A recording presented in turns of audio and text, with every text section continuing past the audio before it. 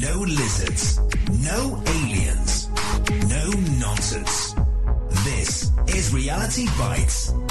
Okay, it seems we're live again. Welcome back to Reality Bites for the first time. And still got Alan Watts and doing all kind of technical things to try and get back up recordings just in case this doesn't work. But anyway, we'll start again. Talking about Ireland and the protest that's been going on there over the past few weeks. Up to 10,000 people a couple of weeks ago, and the latest protest being outside the studios of RTE, the main television and radio provider in Ireland, similar to the BBC in England. And I was wondering if the elites would expect this type of thing, because it's not the usual thing you see across Europe. It's mainly mass protests in the street. There's nobody actually targeting any specific institution, if you like. And it's good to see that people in Ireland are actually realising that RTE are now the enemy, and always have been. And it's pretty obvious with the reporting of the previous demonstrations, protests, which cited a couple of hundred people actually outside Custom House, when the pictures clearly showed thousands of people. And that was the reporting that RTE did. And of course they marred that reporting with the Antifa scuffles, which came to nothing, really. And Antifa, of course, become the supporters of the government, apparently, because they seem to turn up at every anti-government demonstration supporting the other side, which is quite strange considering they're trying to bring down governments. But Scotland, on the other hand, I know you've talked about the Irish problem, the Scottish problem, etc. in the past, Alan, and Scotland seems to have conquered completely. There doesn't seem to be any resistance there at all, unless you know of any. No. But my son says nothing's happening there, and everybody's just complying.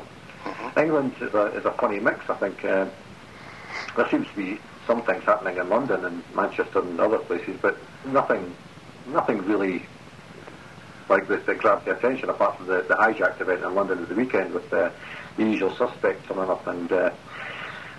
Well, he didn't mention lizards, but he may as well have. But there was a speaker there who mentioned closing the schools, which was, again, a bit of a giveaway, because that's exactly what they want to do. And it struck me that maybe Ireland's on the right track, and it takes a small country, maybe even an island, to actually fight back and say enough's enough. The government in Ireland has been corrupt for years. It was corrupt when I was there, and it's still the same people in power. They're just switching them around, giving each other a turn. But you've spoken about the Irish problem in the past and the English problem, and you've mentioned the Scottish problem, and you've mentioned that there's something about the Celts that doesn't like taking orders from people, basically, and won't be walked over. And as I say, Scotland seems to have been walked over, but the Irish are still going. What would you put that down to? It's, well, Scotland was gone a long time ago, really. It was the SNP was a Trojan horse, you know. It was, again, to get the people to really vote for Scottish independence, which isn't independence, as you know. The same as Ireland. You don't wake up from independence into the European Union, which is an even bigger group of fanatics at the top. And so they fell for it. And when you look at all the members of the SNP at the top, they used to be called the Communist Party. That's what they used to be, these characters. They're international. That's their slogan, international socialism. And folk have no idea that communism basically was set up and advised with a Comintern years ago and so on to get back to their own countries after the meetings in Moscow. They come back, like Pierre Trudeau did. He led the Communist Party for Canada in 1952 over to Moscow. Came back, and then they ran as liberals, you see. That was the trick to it. So get in by any means you can. And once you're in, you start to implement the international agenda, which again is almost like an open border system, and masses of migration and displacement of your own people, in a sense, too. This idea of cheap labour doesn't really wash. Lots of the labour that came in, it wasn't needed in the first place. And that was flooding in even after World War II. But once SNP got up and running, they promised you a wonderful utopia, as always, to get everybody on board with it. and they push women's rights and all these rights for all these different people. And before you know it, you've got people coming into the country that get positions in. I think I heard recently, in fact, that the SNP were giving the votes to people outside the country. I mean, what kind of nation is it? It's not a nation, you see, anymore. Pretty well destroyed. Ireland still had the remnants of religion, you see, even though it was hammered for a long, long time. The communists' biggest enemy always was religion. Religion gave them a basis of culture, a cohesive culture, which was awfully hard to destroy. Even when you pretty well took most of the religion away, the culture was still there. It was based on the religion, you see. And so that's why they haven't been able to completely annihilate Ireland yet. But they're really going at it pretty good. They put all the right Trojans in again into the government systems across the board. And they're all paid off from outside sources. That's the big one too. I mean, massive funding from all outside sources to individuals. We don't live in any kind of democracy. We've lived in a almost a hypnotic state since World War II, since the big world organization that really runs the world, which you see the WEF, the World Economic Forum, they're quite open about their agenda, and it is based on a form of technocracy. And technocracy in the 1930s was a form of communism, a more perfected form of where communism was supposed to go, where experts would rule the world, you see. And you find it, I think Elon Musk's grandfather, or even father, was part of the system too, and was thrown out of Canada at one point in the 1930s for subversion. So their idea is to take over the world's resources, which tied right in if you look at the Lord Alfred Milner group that came out with the Royal Institute for International Affairs and the British Empire, they ran the British Empire, this private club that morphed into the Royal Institute of International Affairs with an American branch called the CFR. They take over the world's resources, everything you need to live as a human being, individually and collectively in a nation. They would take over as food supplies, that's all energy. And don't forget that food is energy. And your heating, electricity, your gas, whatever you're using, all energy would be controlled by them. That's exactly what's coming out of the World Economic Forum today, with the big crew that decided they have the right to rule the world. And behind all the sustainability for climate change is the same group that simply changed it into COVID, post-COVID, and austerity. It's the same bunch. We're the problem. Too many of you. That's what they say, you know. It's always been on their own website. They go into this in quite good detail with Klaus Schwab prattling off his the same old mantra. There's too many of you, and that's the world's problem. So they're going to make you come to a decision where you're going to accept sterilization. I really mean that. That's where it's all going. Yeah. Yeah, well, of course, there's many ways to sterilise people, and abortion is one of them. Yes. And they've been pushing that hard in Ireland for the last 5 or 6 years, or well, longer than that actually. But they've really been preaching it hard. Well, they're also definitely going to do. They said at the last meeting last year, for the same crew, as I say, WEF, is the same crew that runs all the climate change agenda and so on. Same bunch, and the Club of Rome with them.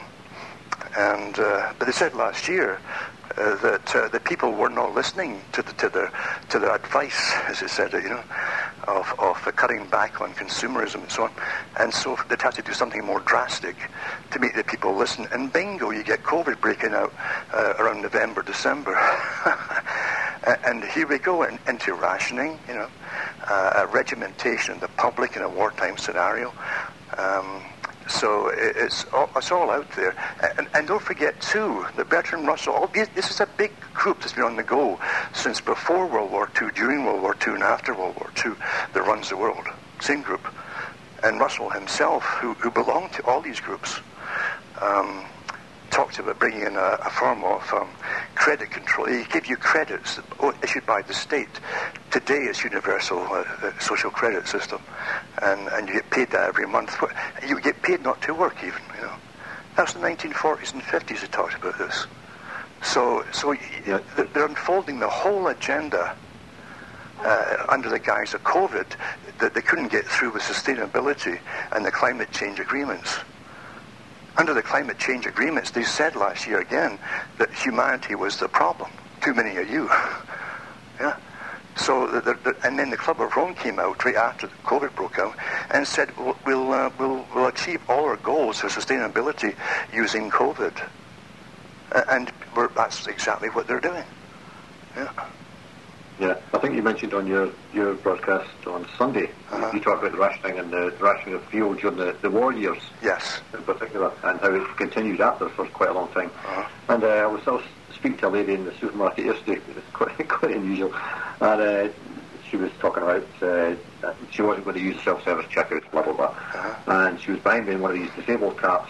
And they just chatted for a few minutes. And then she suddenly turned around to me and said, how did you get here without a mask? And I said, because I just ignore them. She says, you just ignore them? I said, yeah, you just walk in the door and don't listen to what they say. I said, I've never worn one. Yeah. You know, she said, oh. She said, I was at a meeting yesterday, an educational course or something she was on, and she said there was about 25 people there, and about a third of them had masks on. And the lecturer stood up and said, before we start, I've been doing this class for 10 years, 3 days a week, and I've never asked anybody to wear a muzzle. So if you don't want to wear that thing, take it off. Yeah. By the end of the class, nobody was wearing one. But I just thought I'd throw that in there because there's some positivity somewhere, you know. Yes. But, getting back to England, I mean, England is a funny mix of people anyway, but there seems to be... I would have thought that the north of England would have been protesting a lot more than they are, as opposed to the south, because, you know, the south is still pretty affluent compared to the rest of Britain. Sure. And they've not really... when a recession hits there, it's, they get brought down to the high levels that the people up north usually thought they enjoyed. Yeah. But they don't really suffer that much. But and it's not really hit them yet. Do you think that, in particular, the Irish, because it's an island, it's for the elites. It's kind of a target because it's an island and it's easy to shut it down. It's easy to stop, obviously, food getting in and stuff like that, and fuel, for that matter. Do you think the rationing could come in there first, or somewhere similar that they can shut off easy? They've enough operatives in Ireland managing the system that they could do it, sure. And they certainly do have operatives inside the system. Ireland has had its operatives in there since even before World War II. Running the system. It's a covert system we're living under.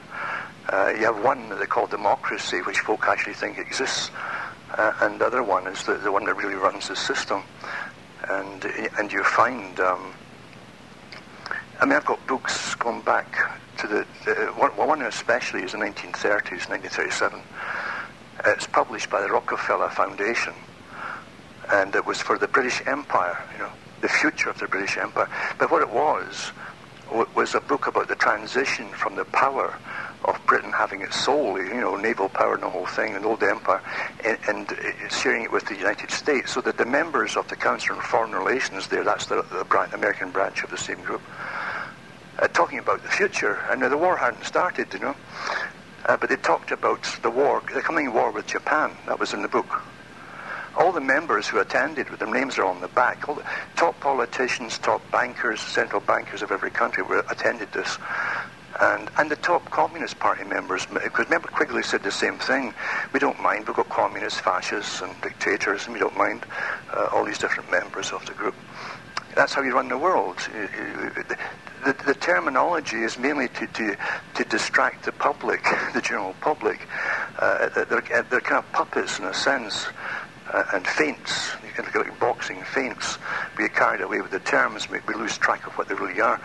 But they're all used for the same purpose. So they talked about a post-World War II system in the book. It's a big, thick book too, for members. And they talked about restructuring after the war, which hadn't started, remember, with Germany either. After the war, they restructured the culture of Europe. And that's exactly what they did with Hopkins, who worked for FDR during the war, setting up a system they'd introduced into Japan and Germany after the war, where they'd eradicate their history, you know, and they'd teach children that there was no history. I mean, very much like the communists would do year zero. And the only history was something that was ominous and bad, so you mustn't be taught it. It was too upsetting, so you weren't taught it. So, but it wasn't just for them. Like Quigley said himself in his own books, who was a member of the same organization, he said, all sides in a war are used for change. He's admitting that there's groups above all of us that cause and bring on the wars, and then they direct the changes which they desire and which they've planned. And that's what they use it for. That's how it's done. Yeah. You mentioned Germany there, and it's interesting that Germany has been made to feel guilty. The youth in Germany, particularly, have been made to feel guilty about the atrocities of the past when it's got nothing to do with them. Absolutely. And 80 years ago now. And it's good to see so many of them start to get out on the streets and say, no, we're not going back to that. So obviously that eradication of history is not quite worked. Yeah. And a lot still remember. It's lucky. I mean, actually, it was really a lot to do. This is the double whammy with the internet, which is now heavily censored. But at least in the internet, there was ways of communicating material to people of their history and their past. They didn't know. And what a shock it would be to be the age of 40 sometimes, and for the first time you're hearing a history that you didn't even know existed in your own country. But I take the same idea and put it across the world. We're all given fake histories pretty well, and to a great extent, because we're managed by this supranational organization. They do have their members. I've met some of them, and I've talked to them. And one of them actually was the head of the WHO a few years ago, and a head of lots of other organizations. They rotate them around like musical chairs to these organizations. And these people are unelected, and they become heads of countries and heads of the United Nations at times as well. So they do exist, and they call themselves different names, like the Guardians, and the Elders is another group. Sounds very, very innocuous, the Elders. Oh, that's just old. No. These people literally have everything that's happened with the United Nations and all the agreements and sustainability and all the rest of it. It comes from them. They tell other organizations what to do, and their own. They have a site up there, by the way. You can look it up, and again, it's misleading because it's exoteric for the public. You'll think they're just ex-important people that all know each other, like Maggie Thatcher. She was a member of it too. But in reality, they dictate to the other ones. They have power to put people in positions of power inside these countries. So never, these are the same people who pushed for opening the doors completely for mass migrations from Africa and India into Europe in the last few years, That's a lot of power you have. Well, I was going to mention that because I don't know if you saw the thing about Sweden that's happened recently with supposedly somebody burning a Quran, and it set off riots in, I think it was Malmo. Yeah, and I thought that's just what we need right now. One of these uprisings again. But again, it's like Sweden being punished for not locking down its citizens. We'll set off something like that and cause them trouble. Sure. And maybe it'll spread across Europe. Who knows? There's enough Muslims in Europe to cause that kind of trouble. Of course. But of course, that won't be frowned upon. That'll be religious freedom or something. Yeah. But going back to Ireland, now they've brought in a law that only 15 people can gather outdoors. 15. And any organisers of protests can now be fined about 10,000 euros or something. So I've said to the lads in Ireland, what you need is 1,000 organisers with 15 people apiece. Yes. Get around it that way. So you can't get fined. And if all those 15 people just happen to meet together, well, that's just coincidence. There you go. So isn't that something though? Yeah, but 15 people, that's got to include a restaurant with outside seating. Of course. You can't have 15 people. Well, see, the people are doing it all wrong, What you have to do is get black jeans and T-shirts and face masks and just say you're having a demonstration, and have with matches. Yeah, with matches, yeah. And they'll leave you alone. The cops won't go near you, And you can just have a party and just say you're talking party politics. It's quite simple. Yeah. Well, as I said, it was good to see the police in Ireland kind of stood back a little bit and let events ensue. And when it got a little bit out of hand, they stepped in and protected the Antifa people from further beatings, shall we say. There you go. But I think the Irish have got the right idea. Just get them in a corner and put them in the flesh, basically. Well, I watched it leading up to it, and what got me, because I know quite a few people in Ireland, and some people who'd come in as migrants to Africa, from Africa in Ireland. They're all talking about something, and I want to see what they're on about. It's because some of them had been stabbing white folk in Ireland during the Black Lives Matter raid, pulling down the statues and stuff. They actually were stabbing some folk. They'd picked on some young guy and his girlfriend, and so they were divided on where to applaud the guy that did the stabbings on the white fella, or if it was going too far. I mean, this is all generated from outside the countries, as you know, by the folk who really run and bring them in and finance them. And we know the names of a lot of them too, that they're doing it. The video of that stabbing was quite horrific. And, yes. How that got past the censors on Facebook and all that, I don't know. But there you go, it was up there. And apparently the guy that did it was bragging about it on Facebook, yes, and Twitter and all sorts of things. And he was arrested and released. That's right. As far as I know, nothing was ever done about it. It won't be, You see, you've got paid. I'm afraid to say your judges are paid off literally from external sources. It's the same with people can't figure out why these mayors in the States and so on, and the politicians and the Democrats are on board exactly, sworn to the same agenda that makes no sense to the public. It's because they're getting paid for it. This is what they're bought and paid for, all of them. The folk have a hard time believing this, but that's how it really works, Yeah, it's funny. I mentioned to you in an email that I've been down to the City Hall to state my case why we should be mandating masks, etc. And went in there, knowing full well that they were going to mandate it anyway, but it's good to get it on the record that you're giving them evidence, etc. Sure. So they can't turn around and say they didn't know when something does happen. Yeah. But I came back and I looked up because Paul was going, you should run for office now. So I'm not interested in that, blah, blah, blah. But just out of curiosity, I looked up when the next election was. Because one of the ladies there was basically making racist remarks about the city next door, the next city to us. Basically saying we don't want them coming in here spreading the disease. That's what she said. And I thought, what a thing to say. And she's a black lady. I thought, if a white guy has said that, it should be more. I know. But anyway, I went back to see when she was supposed to be up for re-election, and apparently her term ended this May. Yeah. And so did the deputy mayor. So they're not even supposed to be sitting on the commission, but they're there making decisions. So I don't know how that works. I've got to look into that and say, when does your term finish? As far as I can see on your own website, it's already done. So how do you make decisions? Sure. See, people don't realise that you're living in, it's all called perception management. And through television, a very old science, nowadays anyway, you can literally create whole misperceptions actually, but directed misperceptions you want the public to believe in. You can get a small group and make them appear like there's thousands there.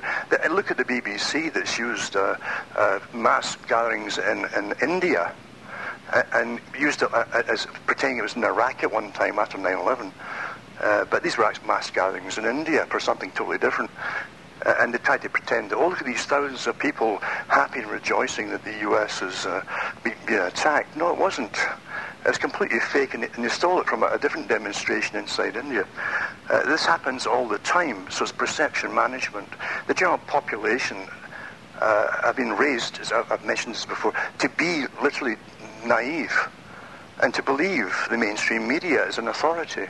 When I was growing up, every working person knew who owned the different newspapers. They knew. Because they'd gone through, all of them had gone through the 1930s as young men, my parents' age, and the 40s, the war and all the rest of it.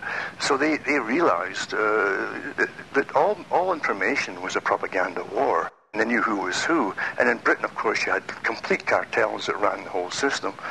It was very much like Hollinger in Canada and the States, with Conrad Black and a lot of reporters underneath them that ran stacks of newspapers all the way to Israel, in fact.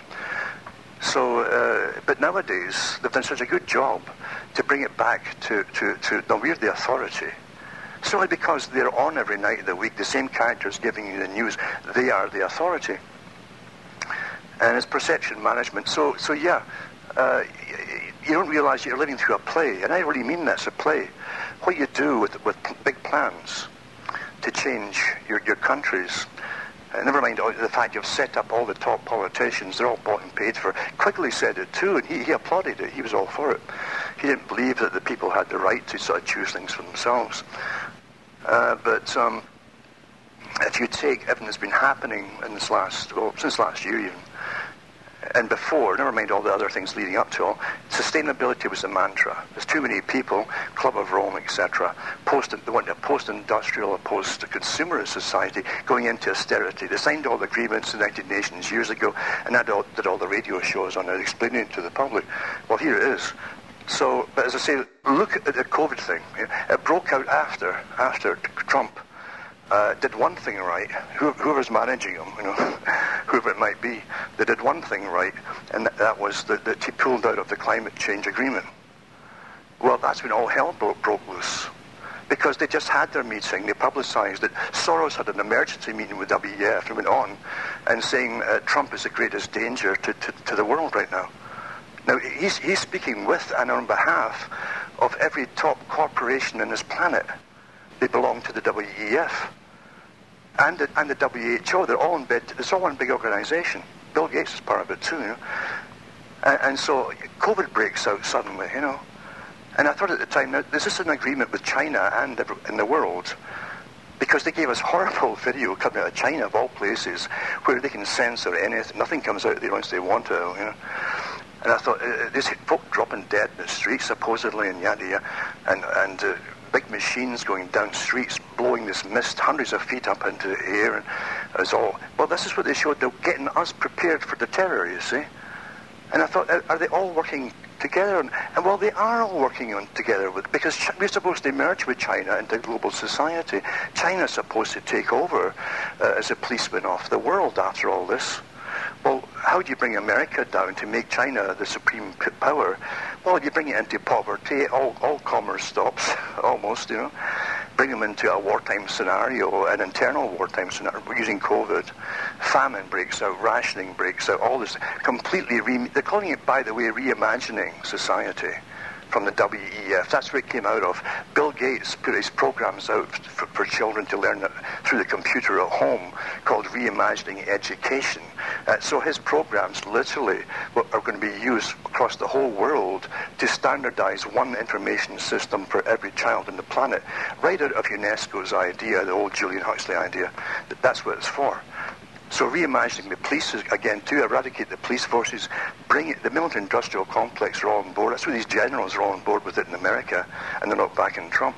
They're going into a world society. They'll still exist, and they're all paid. They're all paid lobbyists for the military-industrial corporations. So they're going to bring in all the electronic robots for the streets and so on. So it's all managed this way. Perception management. The general public must believe it's all real, it's all accidental view of history, right? You can reimagine 9/11 was just an accident, and it happened at a time when the PNAC group that published all the countries they wanted to take out in advance years before were in power at that time, so they could get started with their agenda. It's always an accident, so it's an accidental view of history. So accidentally, after the WEF came out with sustainability, we're going to go further and actually promote ideas to even encourage sterilization, voluntary amongst the people.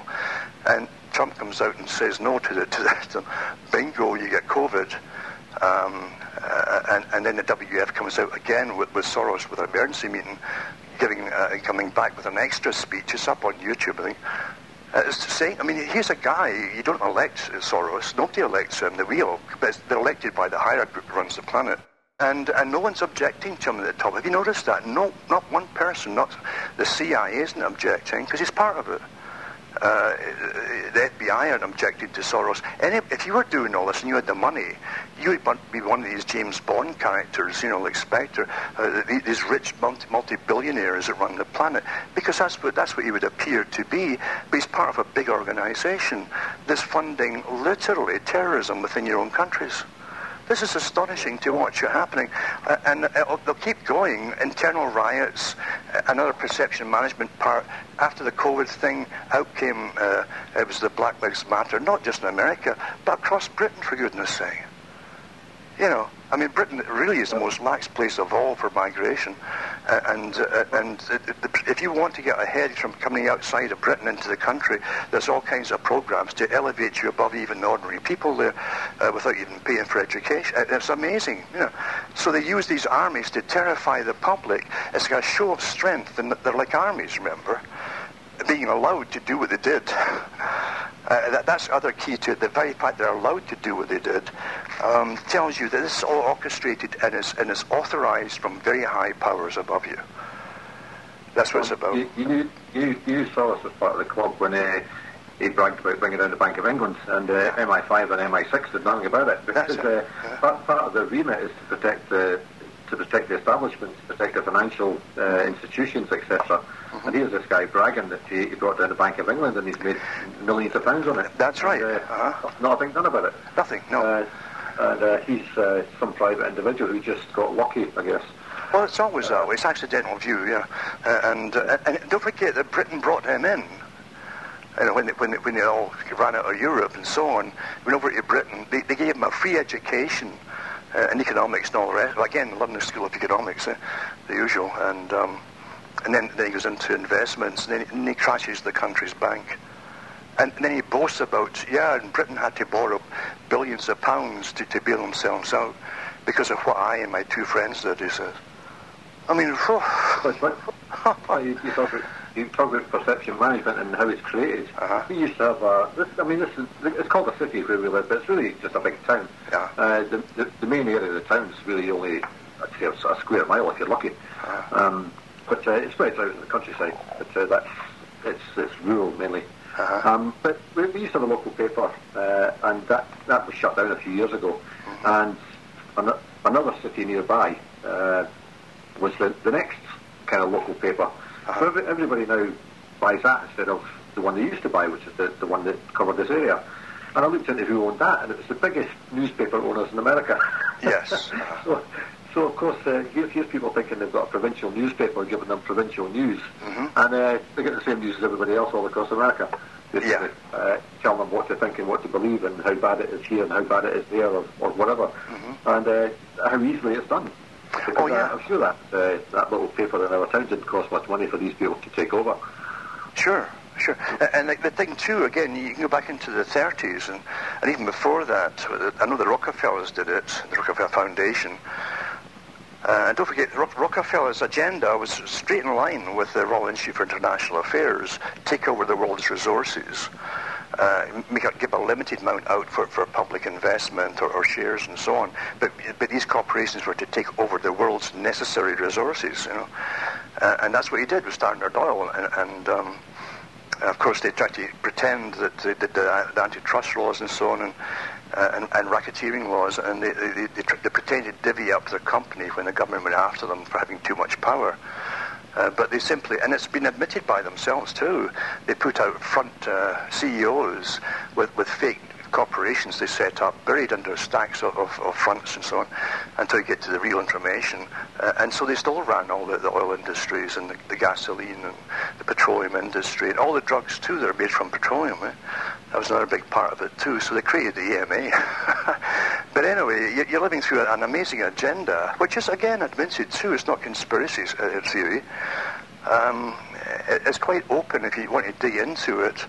It's just that because they own the media, you're not going to get your favourite newscaster that you've been raised with to trust, you know, coming on with the news telling you this kind of stuff. They won't do it because they're on the payroll. Of course they are, and they know it too. When I was small in Britain, there was a guy on the BBC who came on every night, and I can't remember his name. I know his face, but I couldn't believe it. When he was retiring, I was a child really, he was retiring. The accolades he got, I think he got an OBE or something from the Queen or something like that. And I thought all he did was get on and read the news. But you see, a whole generation had been raised believing in this guy as the real thing, you know. an honest guy, a decent guy, you know, a kind of guy that probably brought them through World War II with the same newsreels or something. And so they believed and trusted the guy. But he's reading scripts written by other people for him. That's how things really... And that's why they keep these anchor people on the go until they're dropping off the chair, you know, or falling asleep on the set. And pay them so much money is because if you can keep them there for a long, long time... I mean, Walter Cronkite in the States was one of them. I mean, everything he opened his mouth, everybody believed him. They really believed him, you know. It took years to convince the public to start believing private news companies. But today, it's completely accepted that they're all somehow part of the authoritarian natural system. Yeah. But they're just as fake as they always were. Yeah, I think part of the thing in Ireland is that what woke them up to that type of thing is because all this corruption was going on in the government, and the programme that's been going on there for years, the Late Late Show, and they put in one kind of celebrity presenter every so often, usually an employee of RTE, funnily enough, gets in there, and they bring in these politicians who've been accused of all sorts of nefarious acts, corruption, whatever, and they come on there and they give them such an easy time. Yeah. They don't ask the right questions, and this is supposedly a live programme, although there's a slight delay in it after somebody got on the stage and started doing something.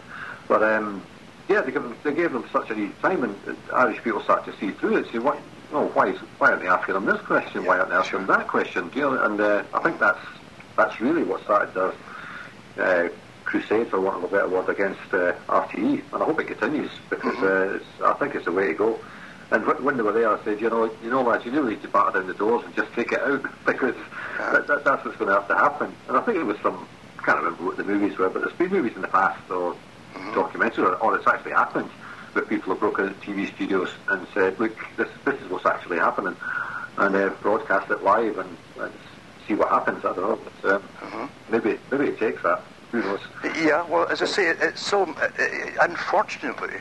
I've said this so many times that the technique of conditioning children who become adults is almost perfect. And again, you can't stress enough about Aldous Huxley's comments on different TV shows he was on and radio shows and appearances at Berkeley for lectures and so on.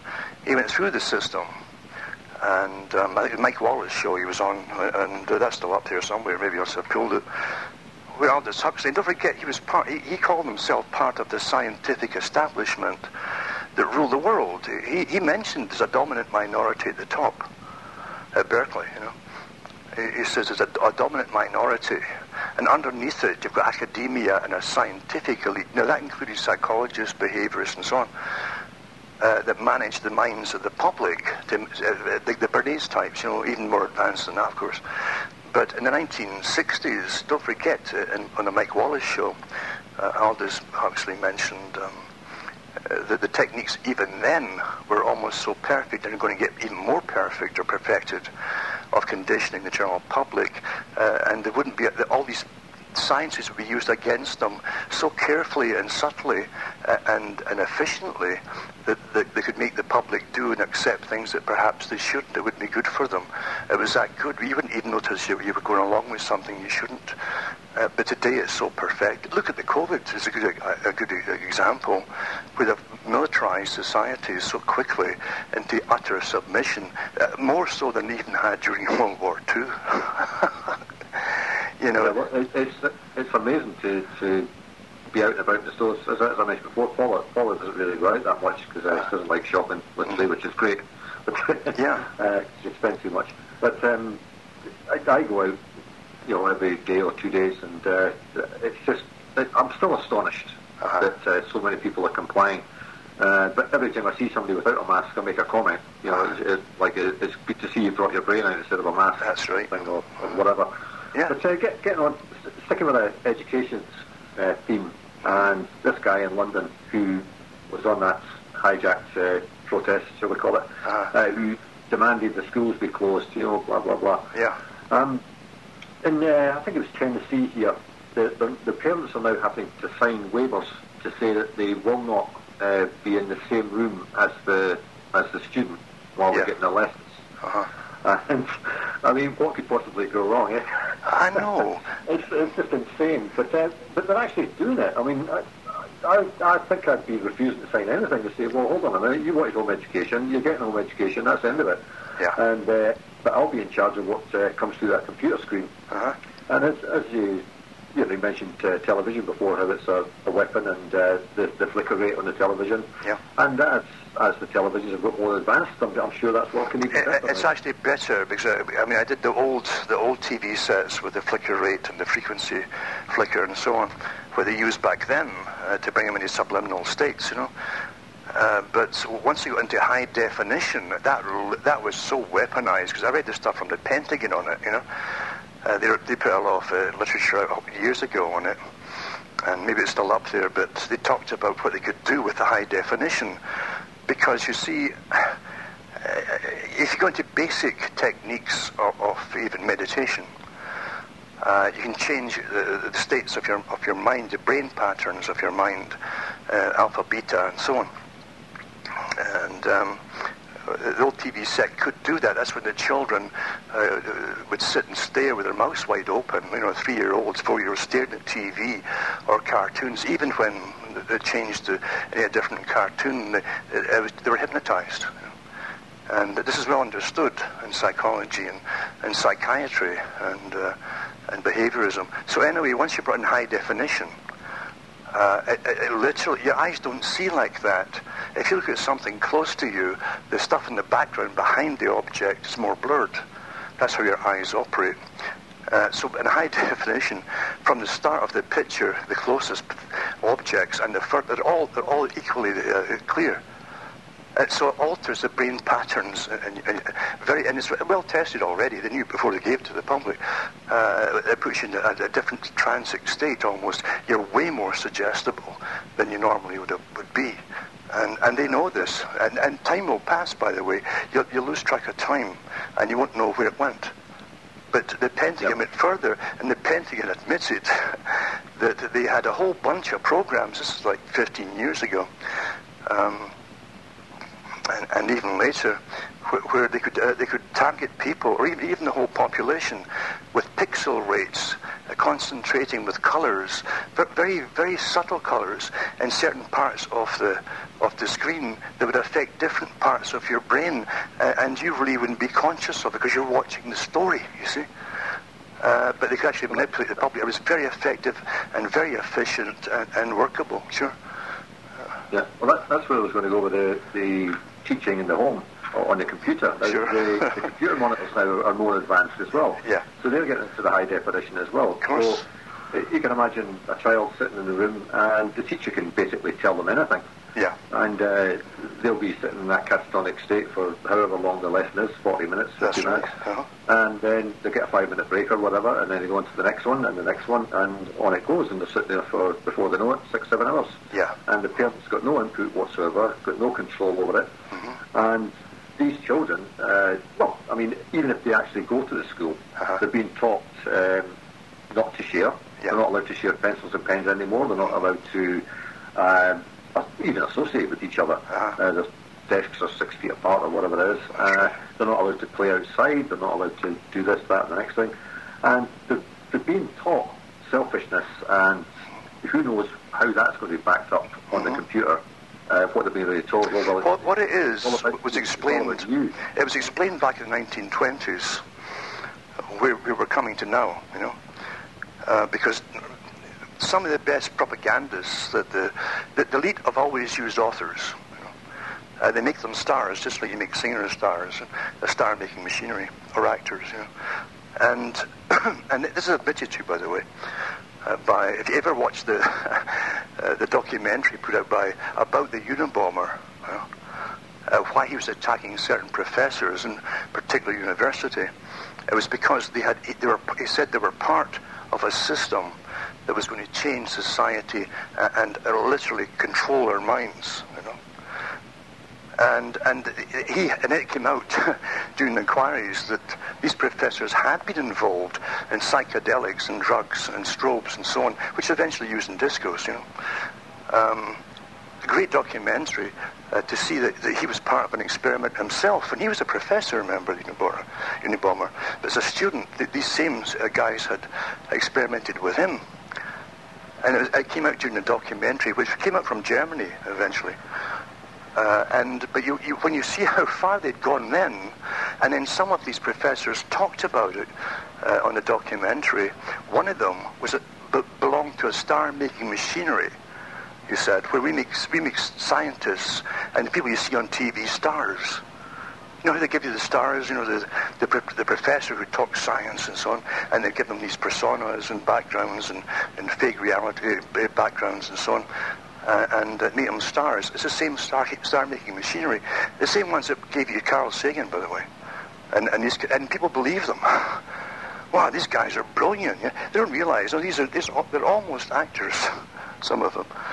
And the people follow what they say, though, meticulously, like their religious leaders.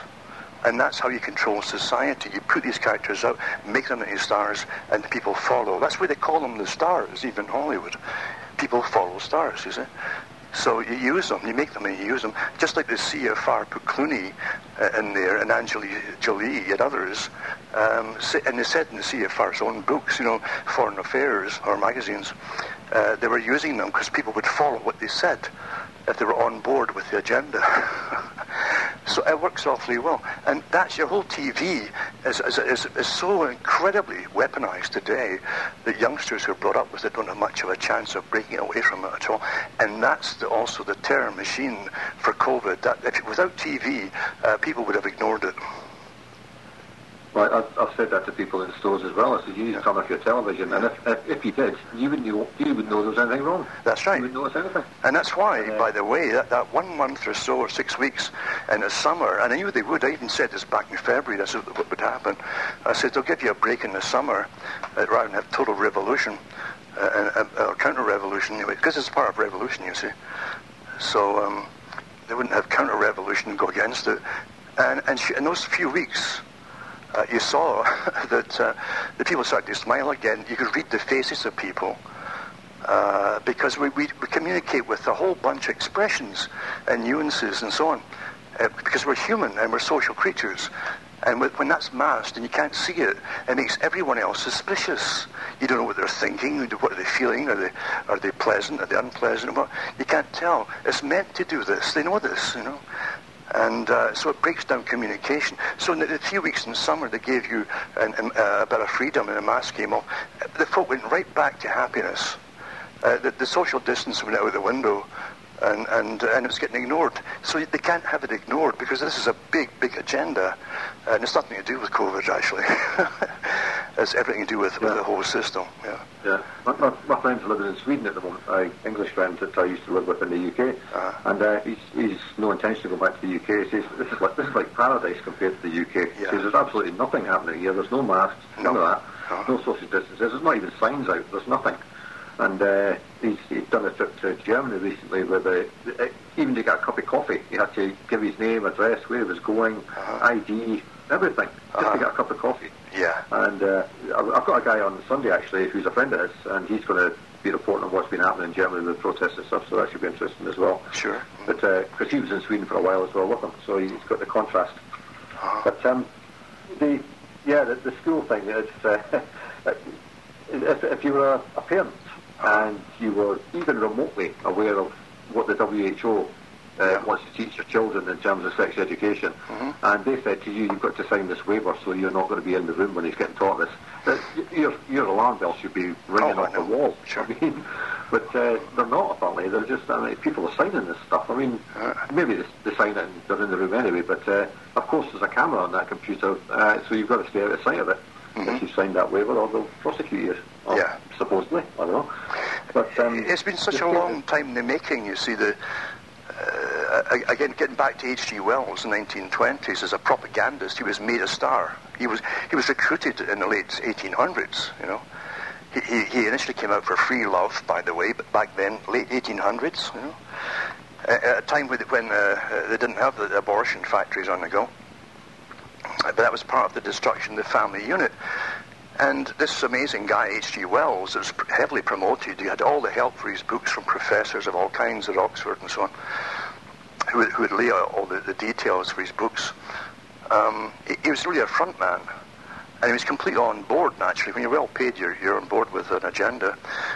And in his non-fiction books, he went really far with it all. He talked about the modern utopia and how, like going through a storyline with his friend on a holiday, and there was no private transportation. That's like Agenda 21. You could travel by bus and trains, and the general population with the lower IQs that weren't necessary anymore, all the working class, he says, we used to think we'd have to kill them, but we realised it's more humane just to sterilise them. And this is like a talking, walking walk through what they foresaw was going to happen. Don't forget that he worked with Julian Huxley and many others. He also mentioned that carbon would be a currency, I believe. Yes. Yeah. But he went through the whole agenda sexually. At the breakdown, because again he was all for the end of the family unit. Isn't it odd? It's the same agenda as the Communist Party. And who funded the Fabian Society that Wells belonged to too? And it's the Astor family, the biggest, richest folk on the planet at the time. And again, the Fabian Society was again this pretense where they get the working classes to follow them. That was the idea of it. And so whenever you follow, I keep telling folks, if you follow anything, you're being led up the garden path. Somebody's using you. And so they always give you the parties that's going to speak for you, you see. Just like they get the BLM, the Marxist groups, to speak for black folk in the States. So they're already made for you to follow. They're all white. I know, have you noticed it? I mean, it's just amazing. And they bust them in from state to state, according to where the riots to be. And they're paid mercenaries. And a lot of them, by the way, have been over there in Syria fighting with mercenaries over there. Yeah? That's mercenaries. Yeah, you mentioned H.G. Wells and the abortion industry and stuff. I think at one time he was one of Margaret Sanger's hangers-on, or lovers, whatever you want to call them. That's right. And what I'm seeing now, I made me think of the movie The Time Machine. Yeah. That was Wells as well. And the scene by the river, where the person falls in the river. Yeah. And they're all just sitting about thinking, well, we can't swim. And the guy who's come back from the future, he's gone into the future. And he jumps in the river and rescues her, and they're going, what are you doing that for? That's right. What are you doing that for? She was obviously worthless. She couldn't swim. It's her own fault, kind of thing. Mm-hmm. And I think that's where we are now. Nobody gives a damn what happens to anybody else, really. Well, you're right, actually. Again, there was a case in the U.S., I think it was, on a train station, on a subway station. And some guy started raping a girl right in front of all the passengers on the platform. And everybody just stood around and took photographs of it with their cell phones. I mean, that's what it's come down to. Yeah, there's a case, one of the activists in Ireland, Gemma O'Doherty, I think it is, was violently assaulted by some thug just at the weekend there. She got arrested. Yeah. But as I say, like people stand about and watch this stuff and don't get involved, and they do so at their own peril because they'll be next. And it's like, was it Neiman said, and then they came for me, and there was nobody to stand up. Well, that's what I'm saying. You're living through a script right now, Neil, because, as I said, look at the build-up to COVID with China, And at the time, there was nothing happening, supposedly, with all these videos in China that they weren't putting across the rest of the world to terrify you. And at the same time, you had Fauci saying, I don't think America's got, or the US has got much to worry about at that time, remember. But so, you had all that happening. But when they let loose the toppling the statues, worldwide this happened. Come on here, worldwide. I mean, it started supposedly with shootings inside the US. But you aren't having that across Europe. So how come this organised group is allowed to go around toppling statues in the UK? And once again, it's all called protests, right? And most of them were migrants who had flooded in a few years earlier, into Britain. And they were warned at the time, these are our armies they're bringing in here. Well, this is all shown to the public to get you scared. This is why you're seeing all this stuff, and it was the build-up to all this, to get you terrified, to comply, because this is an internal army which the elite will use. We know who's funding them. And we know who the leaders are, by the way, that they're well-funded agitators, and not just Marxists, they're mercenaries. A lot of the guys in Antifa, literally, as I say, have been over working with the groups that the US was employing to try to overthrow Syria for years. You had the ISIS, ISIL, and ICE, and all the fancy names they gave them. All the same groups, really. So this is run by the world government. Let's put it that way. All this is run by the world. It's all stage play, theatre for the public, to terrify the public. Because when you add that shock to the COVID, right? This is another shock. My God, is this? They're going to overthrow the whole city of London, or what? This is how it appears on TV, perception management again. Then folk go into a shock state, literally shock. And when you're in shock, you can't think straight. You're more compliant. You'll do what you're told because you're fearful. This is stage managed, all of it, with professionals at the top. Yeah, I think back to that the movie Children of Men, and at the end of that movie, they showed you these hordes of Muslims running through London, chanting Allahu Akbar, etc., with their Kalashnikovs, and they actually had nothing to do with the story whatsoever. Yes, there you go. Sure. They were just thrown in there at the end, and you thought, well, where did that come from? That's right. That's what they showed you. This army of immigrants, basically well armed, obviously well funded to get all these weapons, marches through London, basically taking it over. Yeah. And we're now coming into a stage of total depression, and all these immigrants were supposedly brought in because there wasn't enough people to fill all the jobs. Yeah. Well, what jobs? What was the excuse now? Of course. Not going to be any jobs. Yeah. I know. So, and they're still coming in. Sure they are.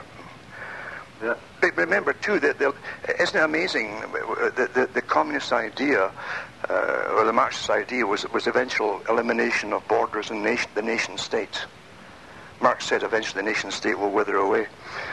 And at the same time, you've got the Royal Institute for International Affairs that runs what was called the British Empire, even today, the so-called Commonwealth nations. And they put placements, they decide who's going to be the heads of them, even to this day, including India. They literally planned the whole system years and years and years ago, and published what they really do. And you're living through it, and folk are so ignorant of the facts, that they can't believe it when it happens. You're living through a planned overthrow, takeover of your nation, and to go under a form of world government that you don't get a chance. It's a post-democratic system, according to WEF and the Club of Rome. Well, yeah, I mean, TV news is terrorism, basically. Sure. I tried to look up and get some T-shirts and stuff like that to wear around, and I thought, it's just way too expensive. People are jumping on the bandwagon. It's like $30 for a T-shirt. I thought, that's just crazy. So I bought some white ones and an indelible marker. I'm just going to make my own for $4.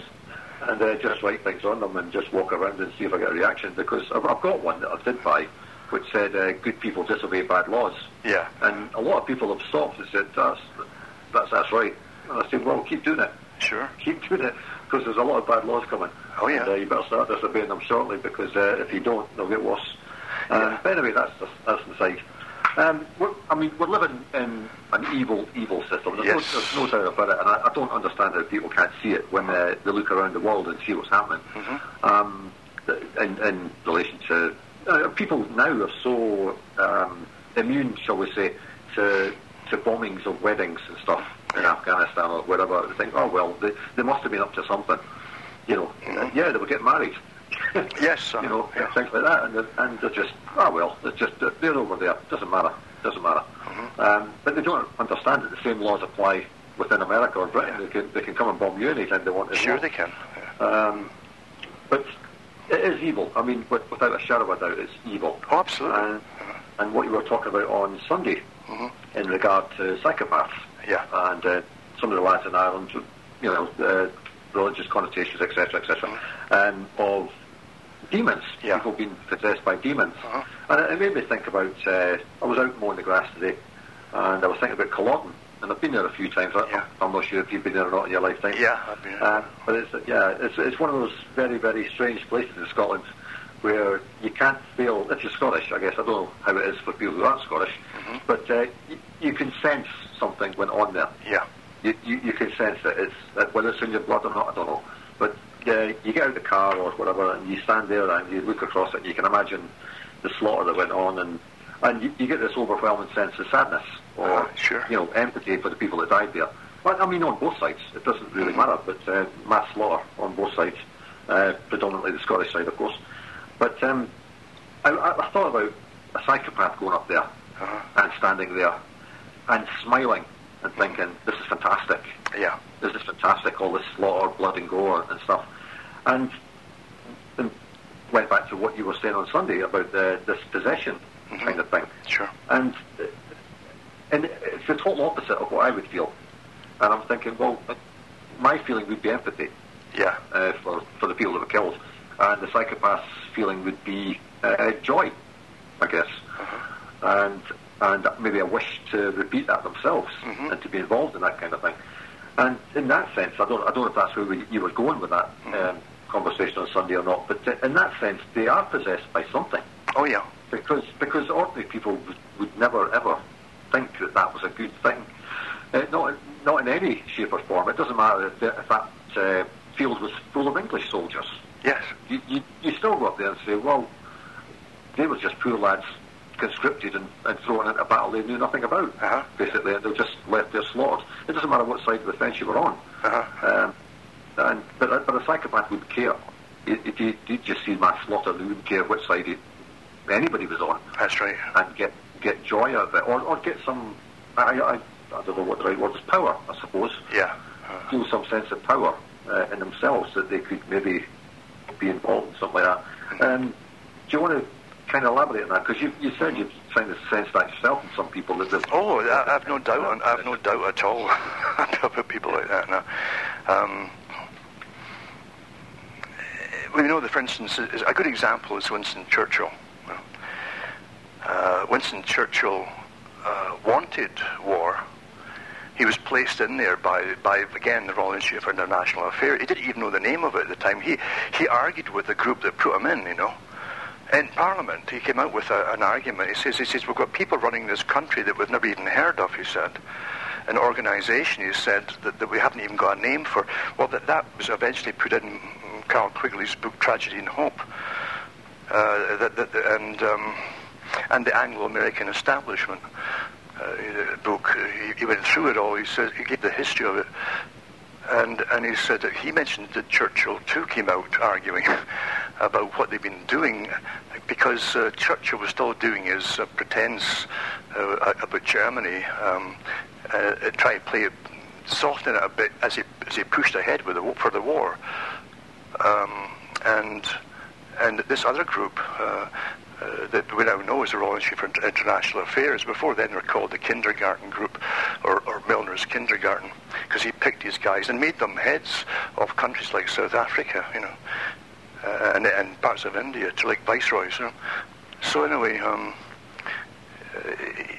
he himself, Churchill, was a psychopath. A long history. I've never made his lineage and the whole thing and his parentage.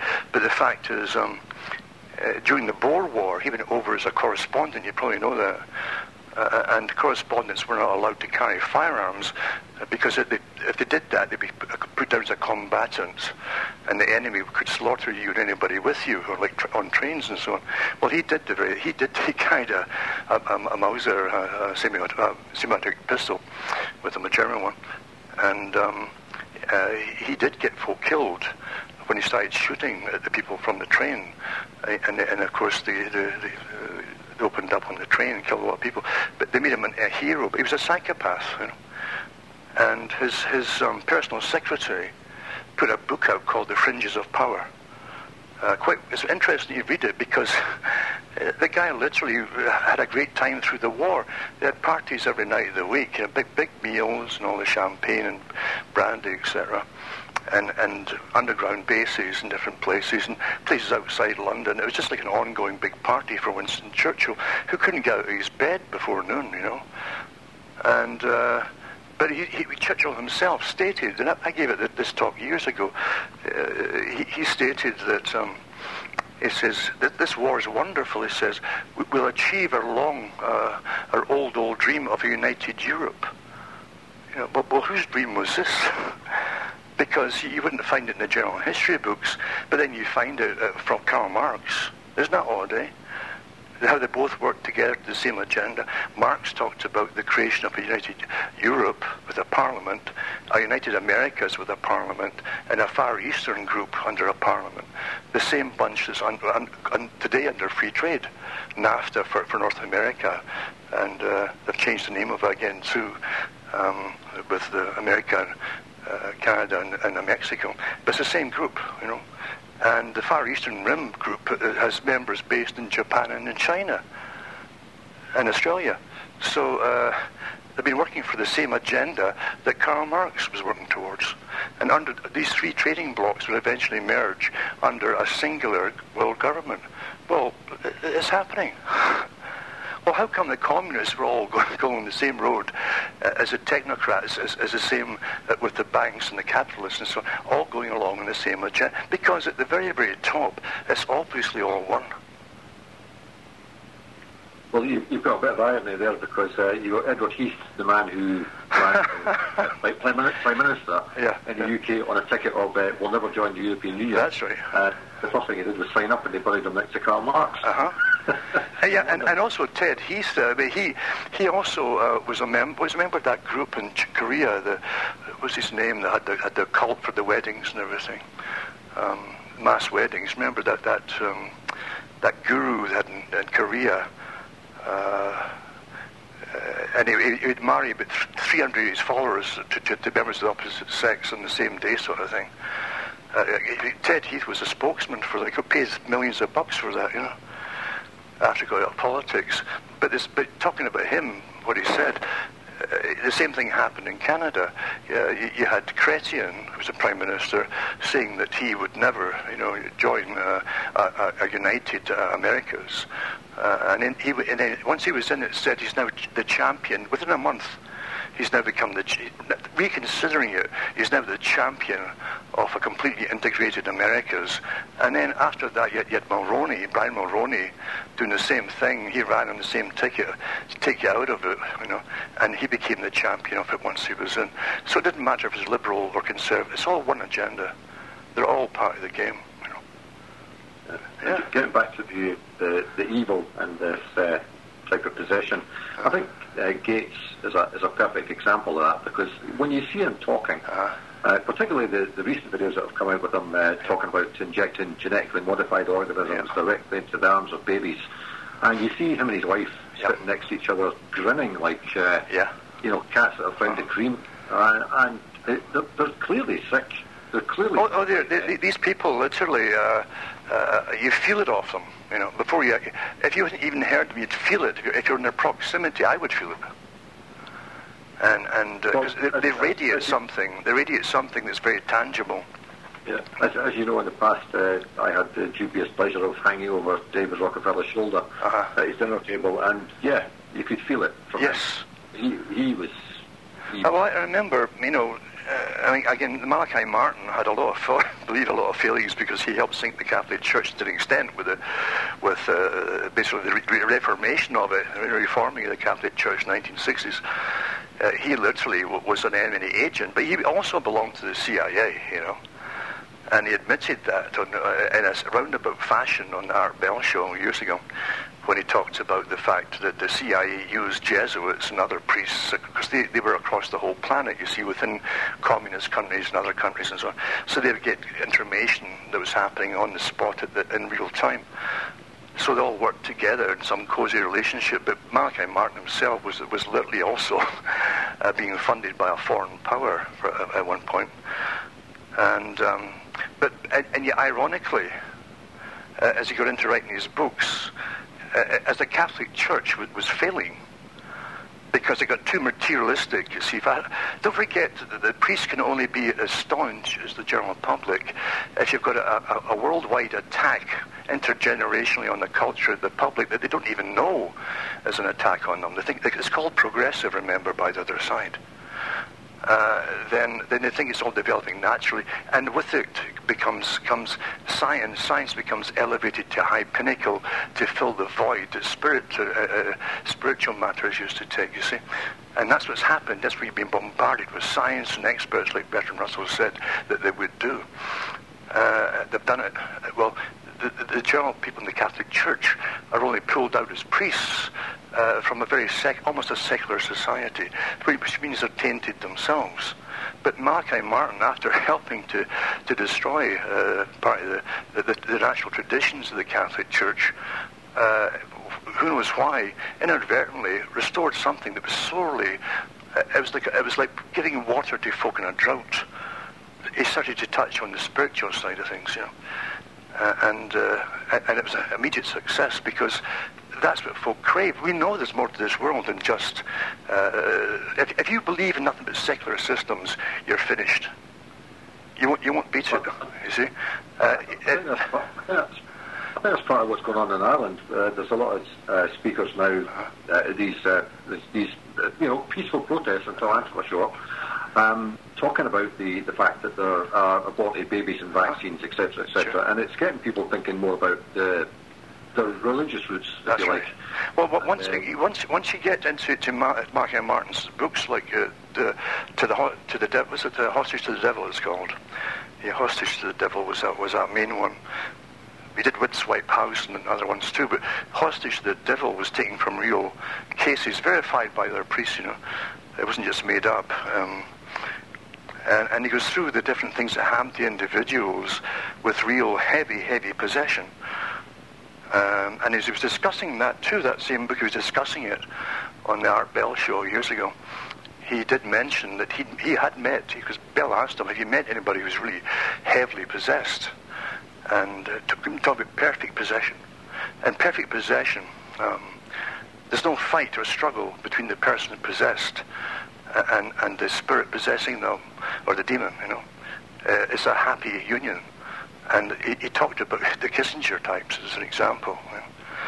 I guess you could tack in the Brzezinski types too, or even Stalin types. You know. So he said that he gave an example of someone he'd worked with on and off over years in a library situation. And one day he just saw the guy from a particular angle, and it hit him what was odd about it. And then he realized this guy's possessed. And as he realized that, he said, the person he was talking about, that he knew, looked at him and smiled. He says, oh, you know. They know what you're thinking, you know, at times. And I call it reading. They can read you, you know. Sometimes you can read them as well. But definitely, I have no problem accepting the fact that it exists. None at all. I've had too many experiences of it in other people. You mentioned in the past that psychopaths smell the way the wind's blowing, and it's that type of thing. If they see they can take advantage of you, then they will. Yes. If they can sense that you're a vulnerable person. It isn't even. You know, it's not even a study of you. It's instinctive with them. They read you instantly.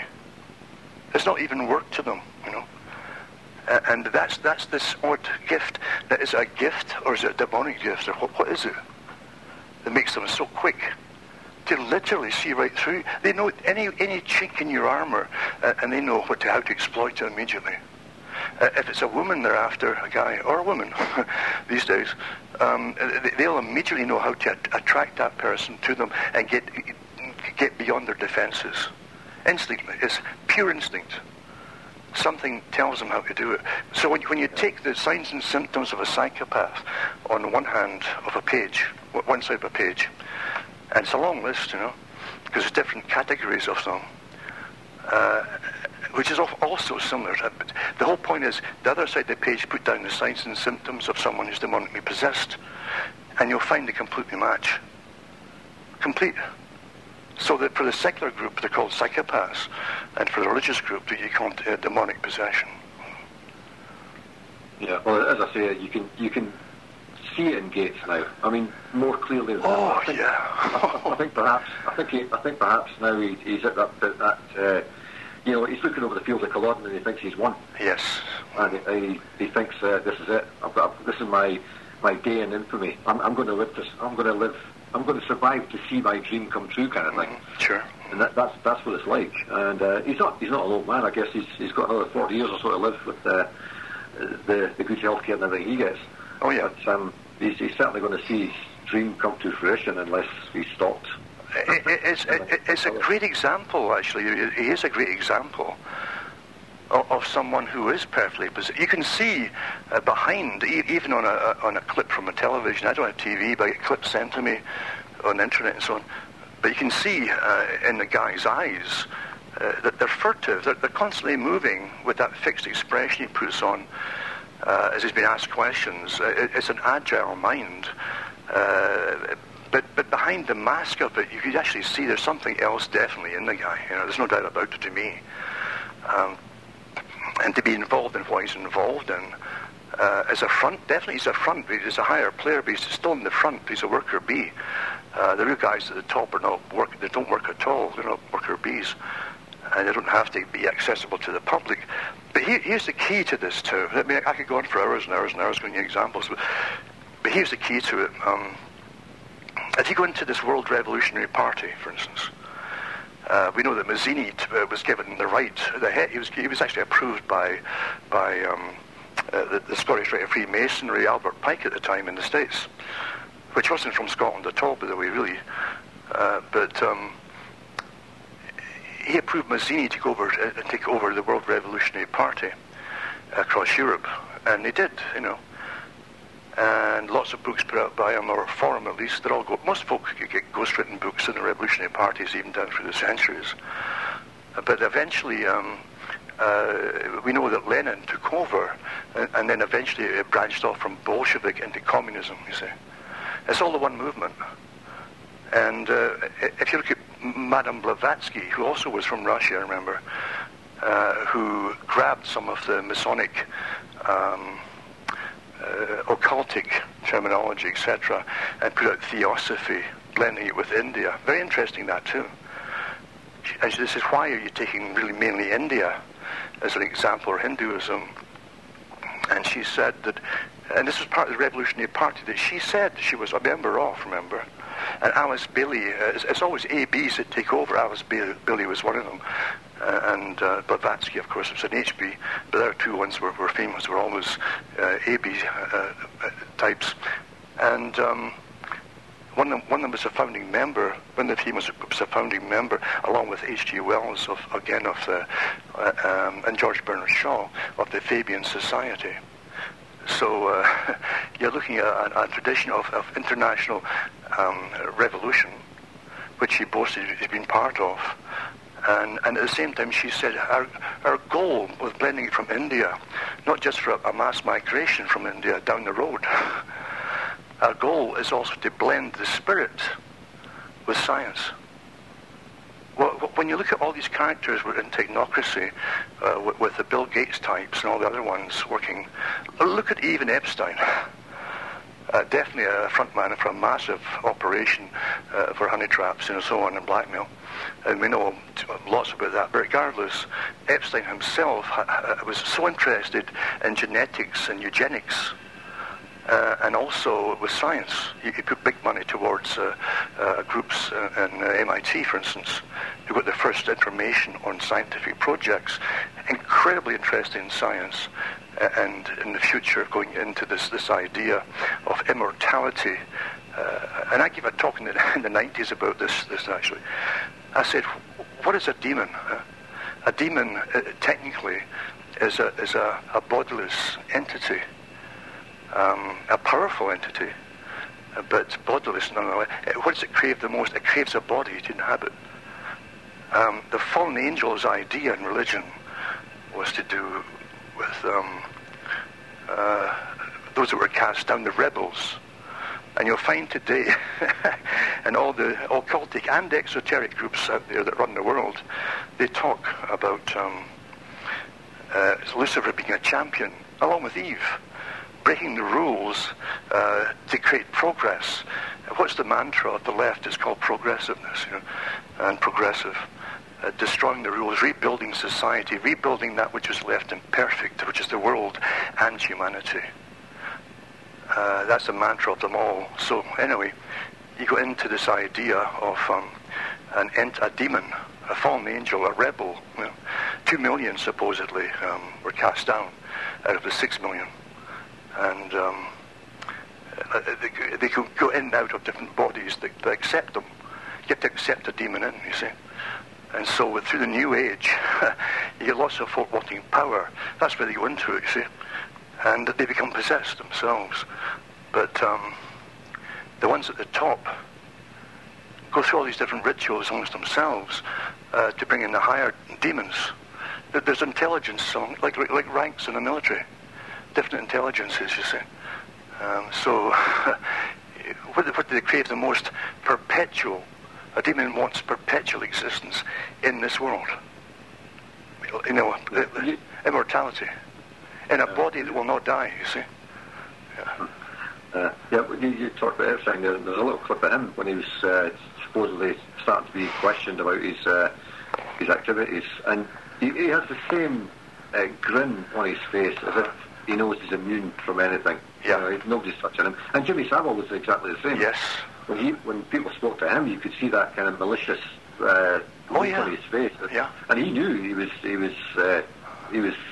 defensive. He had his backers to police it himself, and he was untouchable. He said he was untouchable, Jimmy Savile. Yeah.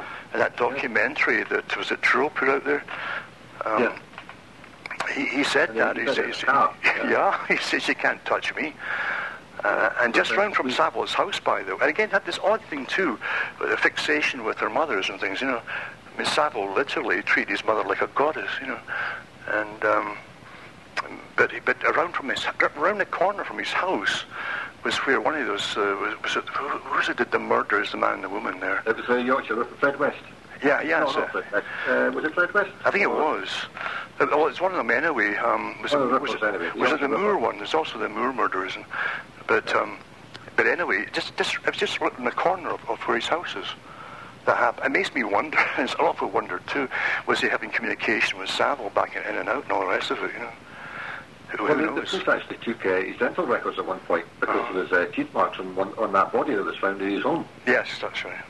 Yeah, so I mean, they knew he was involved. I think. Oh, he visited the guy in Broadmoor. Yes. It wasn't Fred West. It was I can't remember the guy's name now. Yeah, another psychopath. Yeah. But he visited them in Broadmoor, and they became friends apparently. I think they were friends before that. Sure. But when you're talking too about say graveyards or battlefields, Scotland wasn't just a battle. That last battle of Culloden. It was predicted long before it. I mean, that area was called Dromossie Moor, and Culloden was a later a term that they gave just before not long before the battle. You had Culloden House, for instance, but Dromossie Moor was the actual area, and the Brehon Seer, he was a seer. That was a Celtic thing, where you had folk that weren't possessed, but they had a link to higher power, which Malachi Martin did mention too, and it's true in Catholic theology. Certain people have gifts given to them that they don't seek it. People who seek gifts generally are looking for demons to possess them, but some folk have certain abilities or sixth senses. And Culloden is almost the culling of Odin, and the Odin is again the northern peoples. But the Brehon Seer in the 1500s was a great prophet that different clansmen used to go to for advice and so on. And he talks about the place that would eventually have the black rain, he called it. Well, that's oil, and the oil rigs not far from that site, down at on the coast there, in the northeast, with an American company that ran at the time, McDermott it was. But the Brehon Seer talked about the place that eventually would have the black rain. He said before that, the flower of Scotland, the young men, would have their last battle on Dromossie Moor, 200 years before it happened. And that's exactly what did happen. It's never been explained why on earth Charlie and the armies came right up to that particular spot. Because Highlanders never charged on the flat, good boggy ground on foot, you know. But they did it. It made no sense at all. And what you realise, this was a planned thing too. It was already planned. We know that even going back to the MacDonald slaughter that happened with the Campbells, that were an army that worked for the English king. They were sent in to meet the MacDonald clan, and eventually came in as friends and guests, and they're put up, and they got the orders to slaughter the folk at night. They put them up, all the actual MacDonalds, and they did that. It's never been forgiven to this day. So they've never trusted the English or British army, or folk in employ of the British army. But actually at Culloden, that was the final one. The king had decided to eliminate the whole Highland race, actually. And so it started at the battle, but they went through for like 50 years slaughtering the folk across the Highlands, you know, and islands, man, women, and children. Massive genocide. Yeah. It's interesting. The Campbells actually set up this town that I live in now, in the States. So yeah, just a coincidence. And they've got murals actually up on the walls in some of the downtown areas showing the tartans and stuff. Sure. But anyway, is there anything else you want to mention on that, the demonic side, or? Yeah, well, the demonic side is too. It's the ones that, even getting back to Culloden, I mean, it was the Duke of Cumberland that was really from part of this Prussian-German group that came over from and became the royalty of Britain. He's given all the accolades for slaughtering the Highlanders, but he said it too. He says, "Let none of them live, man, woman, or child." This was a psychopath. He went down in history as a hero for London, you know, and royalty. A man who had no compassion of any kind at all, and you talk about real planned genocide that was published, you know, and even in their letters, which they still have today, from the king to him. Absolutely, you can't fathom that, and you wonder what. I used to say to people who come to Scotland, they say, "Oh, what a wonderful Highlands," and so, they say it's so roomy, eh? I say, yeah. I say, that's because millions of folk were slaughtered that used to live here. Yeah. I was saying to somebody else the other day that somebody was talking about Black Lives Matter and saying, they want reparations there. I said, well, the Scots have been slaughtered for centuries. I said, maybe we should claim some money off the English. There you are. You know.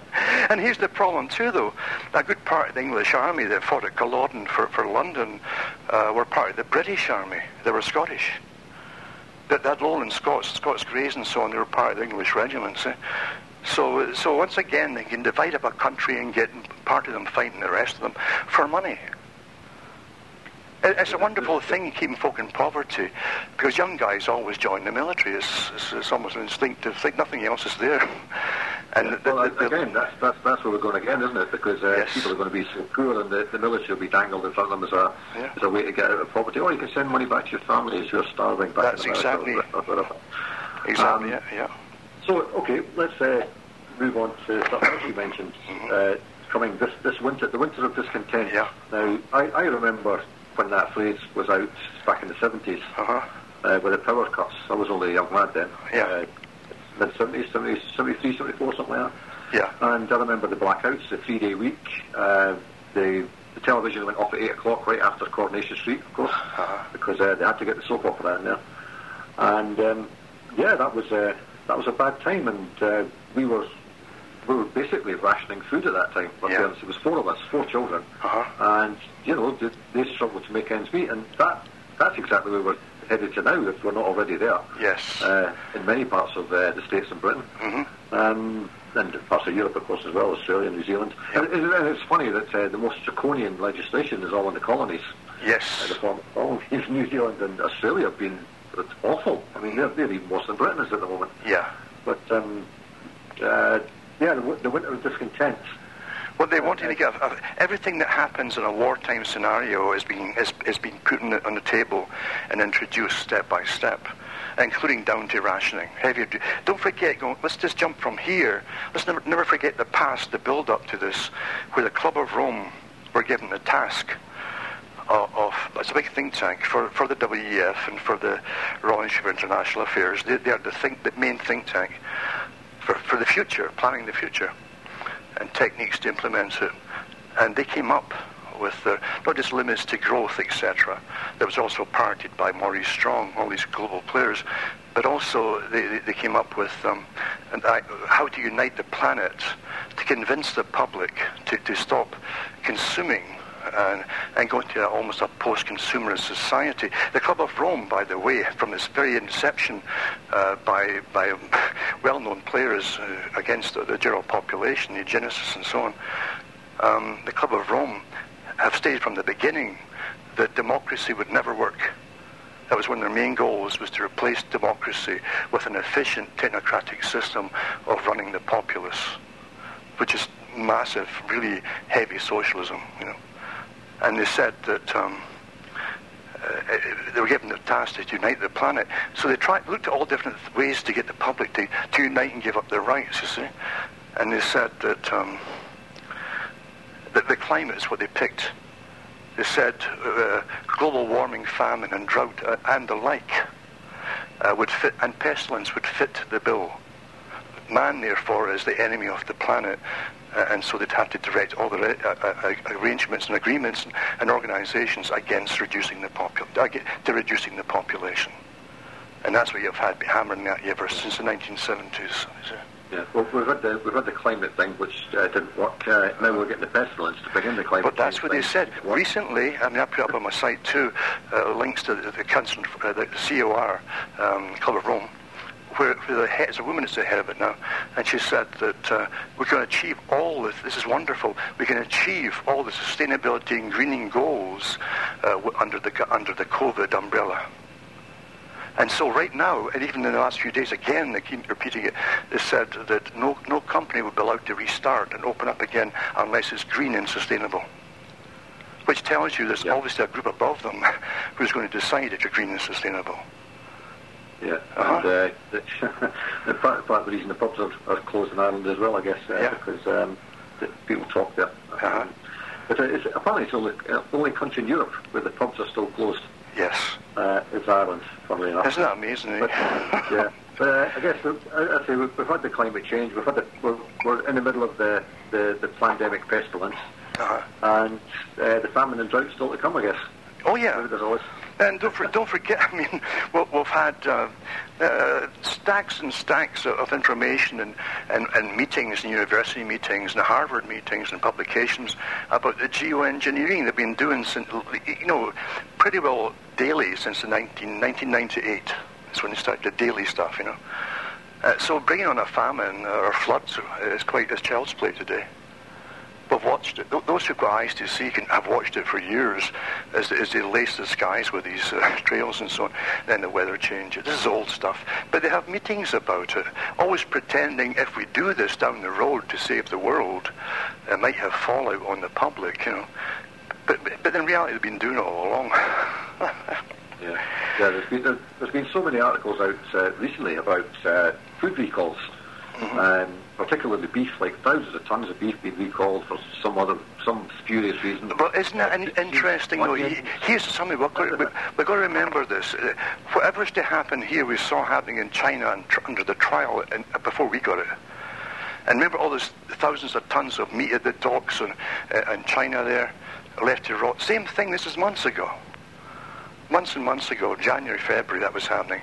So that was all the trials to see how they could work things, and then they did immediate surveys on the populace to see if they went along with it and accepted it. And, any problems where they wouldn't go along with it, how would you get around those problems? How would you fix those problems to get folk to accept stuff? They tried it all out in the Chinese before they're putting it out here. All of it.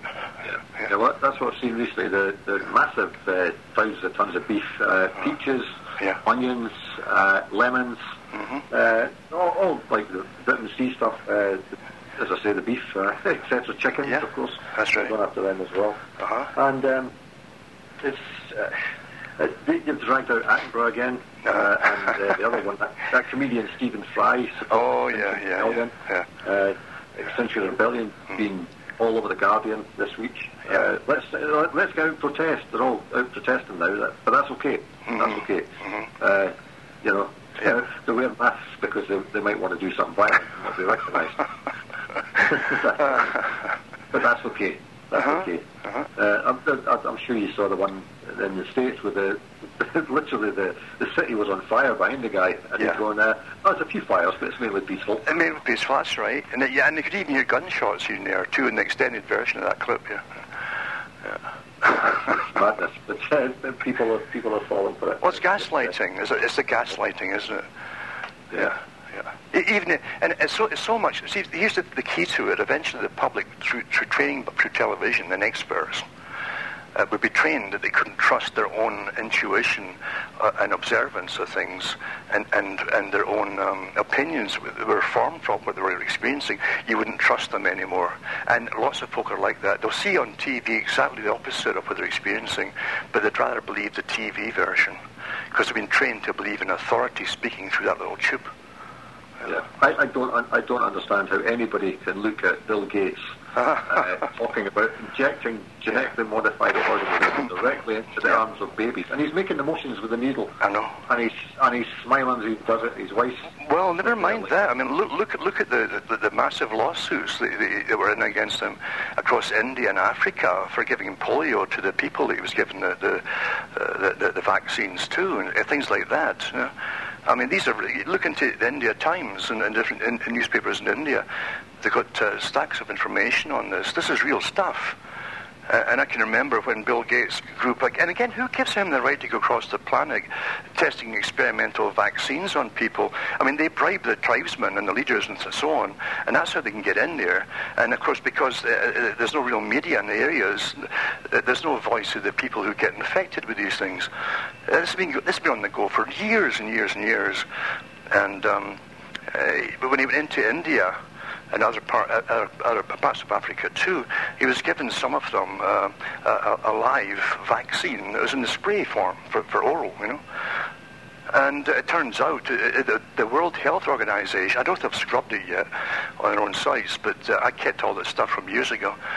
The World Health Organization eventually had to come out and admit that they'd introduced it became a new live strain of polio in those peoples that they couldn't control, you know, with the present vaccine. Whatever they introduced was a modified version of the virus. And it says apparently that's the only strain that's still going. That's right. In some parts of India. Now they call that the wild virus, but the old. Yeah, this is how the game is played.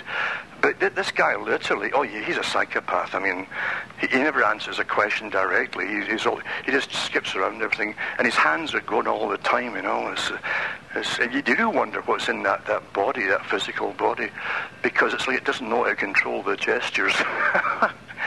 But I was thinking too of Fauci. I mean, Fauci's wife, you know, is a eugenicist, and she's into what do they call it now? To do with bioethics. Bioethics. She runs a bioethics organization for the States under the president, by the way, and gets millions of bucks sent to them too. And they're deciding through the Rockefeller Foundation. You probably saw their big presentation to the president a few months ago, where they said, here's the whole unrolling of the agenda using bioethics and bioethical lawyers to manage the general population, and right down to life and who gets medication, who won't get medication, etc. You talk about psychopaths. There's regiments of them now. When you look back at you mentioned the antitrust laws earlier, and of course Bill Gates was prosecuted under that before. But when you look at that clip of him being questioned, and he's asked if he's concerned about something, and he replies something like, "What do you mean by concerned?" and his accent, everything is completely different to what it is today. Yeah. His whole demeanour is completely different, and it's just like Rockefeller has been made as philanthropist and remodeled. Yes. You know, but he's still got the silly jumpers and the daft haircut and stuff like that to make him look like a geek. Yes, and yet he was no computer geek. He's a businessman. The partners that started up the company, Microsoft, who all say the same. He was just a businessman. So was it Paul Allen? I think the guy was. That's right. Yeah. And he tried to steal his... yes, he did. He tried to steal his money at the end, and the guy's dying of cancer. That's right. But, yeah. And the key is, too, though, you see, Bill Gates grabbed a lot of stuff, programs, etc., from IBM. And so Gates already was a front man from the world, I call it the World Corporation, the real group that runs the planet, because it's untouchable. They do what they want with impunity. They really do. I mean, as I say, no one's going to go after him. No one's going to go after Soros. In fact, they'll hammer you for mentioning his name. But the fact is, I mean, to hear a person advocating what really is the overthrow of the U.S. congressional system, whether you like it or not, makes no difference. He's advocating insurrection along with the top politicians, and no one is going after him. All these youngsters in the streets are taking their commands from hearing speeches by guys like that as an authority, you know. As I say, if you and I stood in a soapbox in Parliament Square or something and said, right, we're going to overthrow the government, yes. and we're going to leave this city in ashes, we'd never see the light of day again. No, you wouldn't. So it tells me there is already the world governmental system. And the World Bank is all part of it. Don't forget the World Bank is on the board of the WEF, you know. Private bank, eh? Yeah, well, that's another question you can never get answered. Why do governments borrow money from a private bank? No one can answer that one. Well, it's magicians, you see.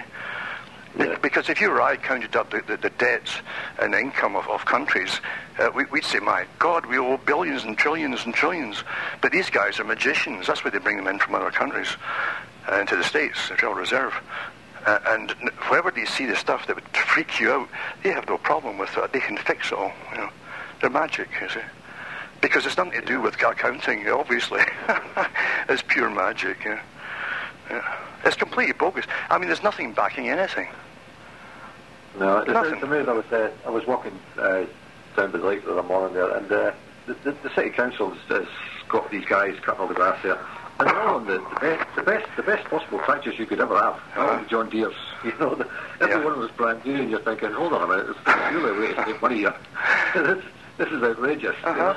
There's cheaper tractors than that. And yes. all they do is cutting grass. They're not digging or anything. You know, that's right. Yeah. You know, and somebody's got a backhander somewhere, some showroom somewhere that sells John Deere's, a friend of somebody. Yeah. And that's how that works. But as I say, even you could tell, being in that City Hall a few weeks ago, myself and Paula, you could tell the whole place is corrupt. Yes. You could tell, you could sense it. And you know they're not listening to you. No. And you're not going to make any difference to what they vote and what they don't vote. But as I say, I think it's important to make your voice heard so they can't claim they didn't know later. It is. Here's the key again.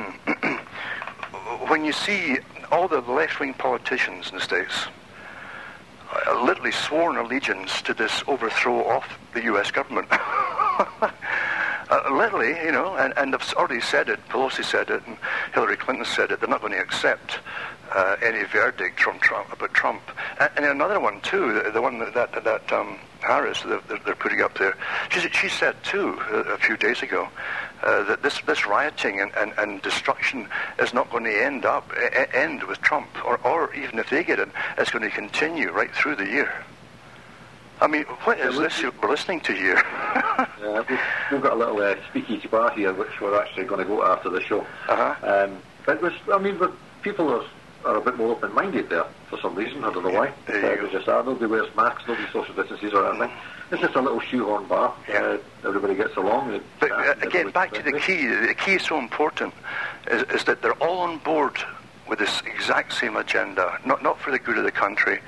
They're all paid off, obviously. They're all part of another organization, obviously, that's above your federal government.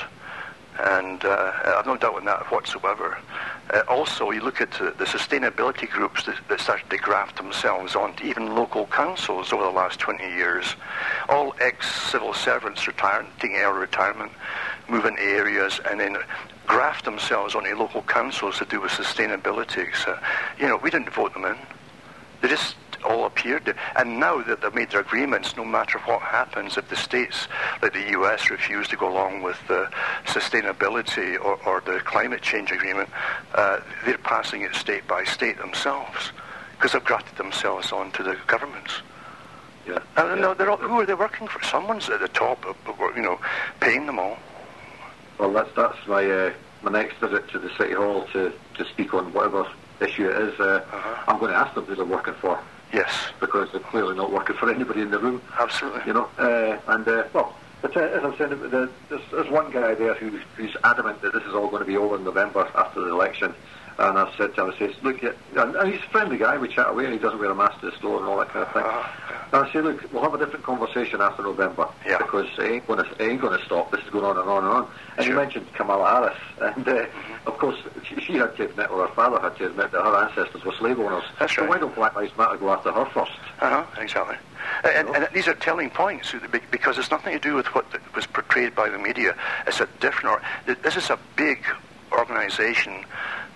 There's a global organisation that has so much of the power that runs pretty well every country in the planet right now. Not them all completely, but this is the big fight. And I've said it, that Soros said at the WEF. I mean, they brought him back on to give it the special speech. And he said, we've got to get to, Trump must be removed completely, he says. Well, he's telling the richest people on the planet that this man has to be removed. Whether you like him or not, it makes no difference. The fact is, they're advocating insurrection and overthrow of another country. Well, and you're funding it.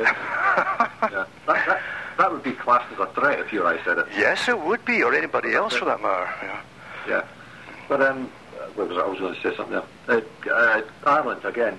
I think. Well, no, I wasn't going to say that. I was going to go on to the WF, supposedly delayed their next meeting in Davos till June, apparently. Do you think there's anything in that, or is that just a smoke screen? It's a smoke screen. These guys are the busiest guys. They are technically a world government, and they have their own on their own website. They've been training folk for the last 50 years to be world leaders. I mean, that's what they pick children and they groom them to be leaders of all different areas of sustainability and politics, etc. So no, they're not some simple little NGO here. This is a multi-trillion-dollar organisation set up again by a leading technocrat of his time, and he was, a technocrat, and he still is. He's at Schwab. So this is the system they want to bring in is a managed from birth to grave as a system for every individual on the planet, and eventually the gradual eradication of the useless eaters, as Bertrand Russell called them. Yeah, I mean, I saw somebody reporting on they've delayed the meeting because they're behind schedule and what they want to do. And I'm thinking, well, these guys will get behind schedule. Remember what Bertrand Russell said, and he was a member of the Macy group, the Frankfurt School, and the groups that were put in there after FDR and Truman to help create a new culture for the Americas. And he said that by diet, injection, and injunction, we shall alter the world. And control the people.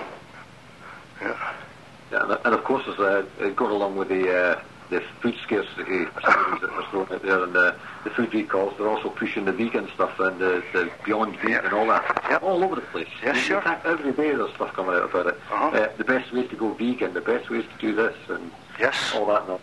And eat crickets, eat crickets and bugs. Yeah, and these guys are eating the best beef on the planet. Yes. Exactly. Anyway. So, we've done our 2 hours eventually, after our technical problems. It flew in.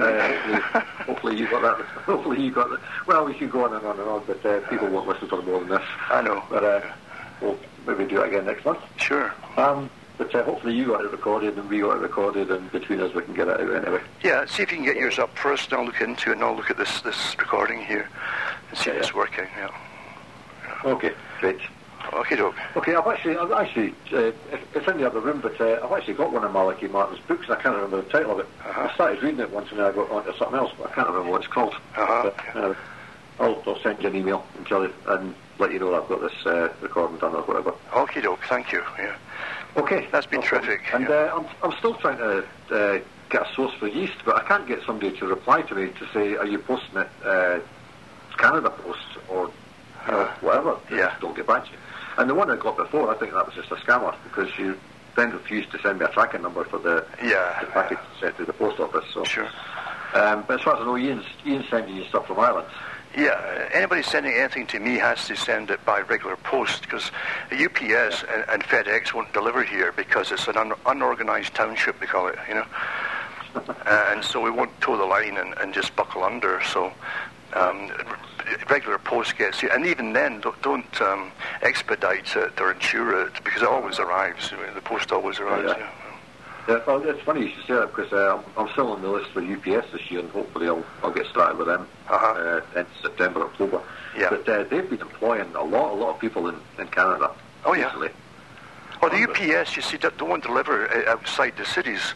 Even though they say, if you've got an address, we shall deliver, they're lying, because I've had pals with them for years where they've kept stuff sent to me, generally at Christmas time. And they won't deliver. They won't even phone you up to tell you there's something, even in the head office, even though it's maybe 25 miles away. You know, you're supposed to go and get it yourself. So what's the point when I had to go a 50-mile round trip for a pair of socks or something? Yeah. Which, by the way, they had signed out to somebody else. I said to them last Christmas, I said, "You have a good Christmas." I says, "I'm sure you've plundered enough of the customers' goods." Yeah.